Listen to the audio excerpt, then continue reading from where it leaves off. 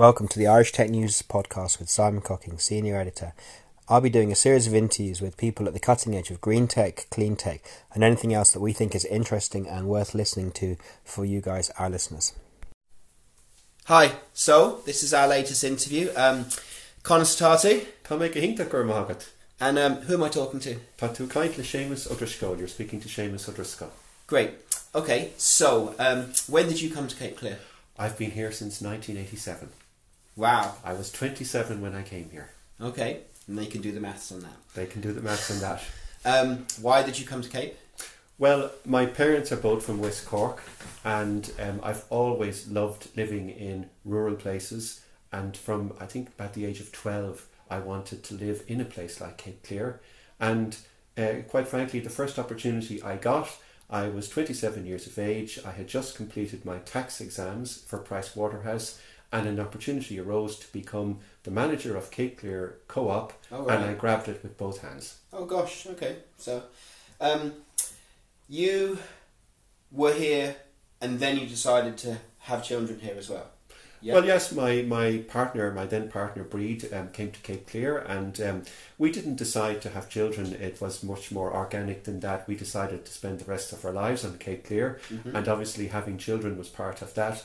But for us, we knew, and it transpired that this is such a wholesome place to be a family and to have children. And for us, the experience of having our family here and the safety and the lives that our children had and all of that, the only question in my mind is why more people aren't doing it, because it has been such a wonderful experience for us and for our family. The education that our children got in the school in Cape Clear was just second to none, and everything about it. One of the things I like, again, in terms of the school is the parental involvement. My brothers and sisters are all teachers in Dublin, and they can see when something happens, a parent comes in, and there's obviously a lot of parental involvement, but that's at a total other level here in Cape Clear. It's wonderful when there's a play, for instance, and all of the parents turn up, and the grandparents, and the friends, and the neighbours, and it's that sense of community which we have always liked about Cape Clear.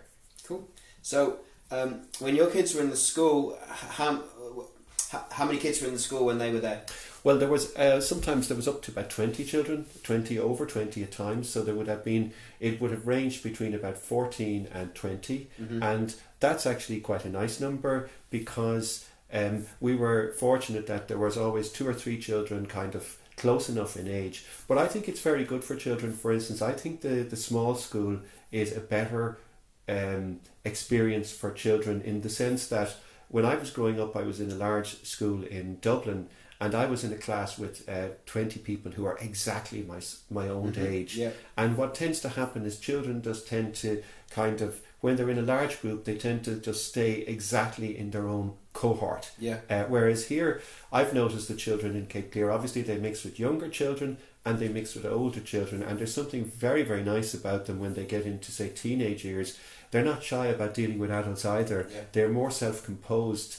They're better able to deal with a variety of ages, and I don't know how you describe that properly, but as teenagers and as young people, I find that the young people from Cape Clear grow up to be very fine young people, and they all do very well in life afterwards. So I mean that's a good one, and that leads on that Cape has a primary school. So after the primary school, how did your guys find it going to school on the mainland? Well, for us, that was something that we really were very concerned about before it happened, because we had heard all sorts of things about it, and we thought it would be extremely disruptive for us, or we didn't really know, and it was something that we were really, it was a big issue for us. But actually, we found out it was a very positive experience in all sorts of ways.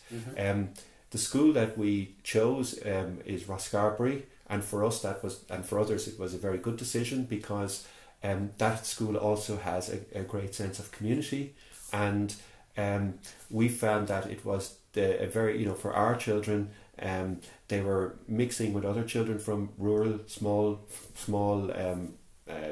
schools. So I think it was a very good step between living on Cape Clear and then maybe eventually going on to university or whatever. So we found it worked a lot better than we expected, and we enjoyed a lot. We're still enjoying it because Shane is still going to school in Rosscarbery, and it's part of life for us. We've made it.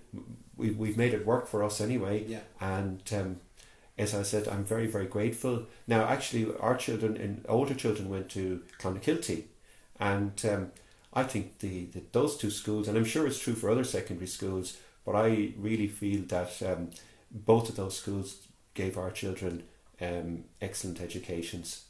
Yeah. So look, a couple of your guys are through school and out the other side now. So what have they gone on to do? And do you think from being from an island moulded and shaped what they did? Because I mean, one of yours is on the other side of the world now. Well, Faye is. I think she's in Berlin at the moment, but she's heading further away.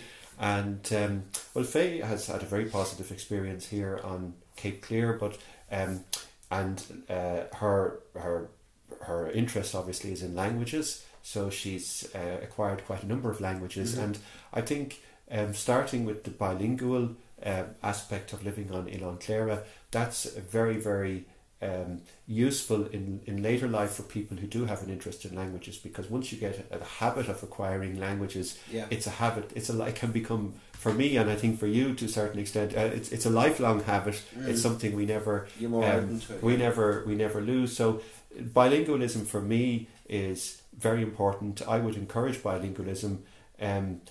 Regardless, I would encourage bilingualism where two parents are from different countries, that they should maintain the two languages with their children, and if possible a third language. So that's an aspect of Cape Clear which I feel, again, from our point of view, we do speak Irish at home, and we're talking about Larry Gaeilge, Dominic, agus is malin go bhfuil an deishin ag na postí scoil, agus capan go nartíonn sé na postí ag dul araig in san saoil go bhfuil an bunús an dá hangachas acu, agus caríonn sé mar a chairigh sé, as it helped our daughter acquire other languages later on. So I think she speaks 4 or 5, I'm not sure how many languages at this stage. Cool. Probably by the time she comes home there'll be a 6th.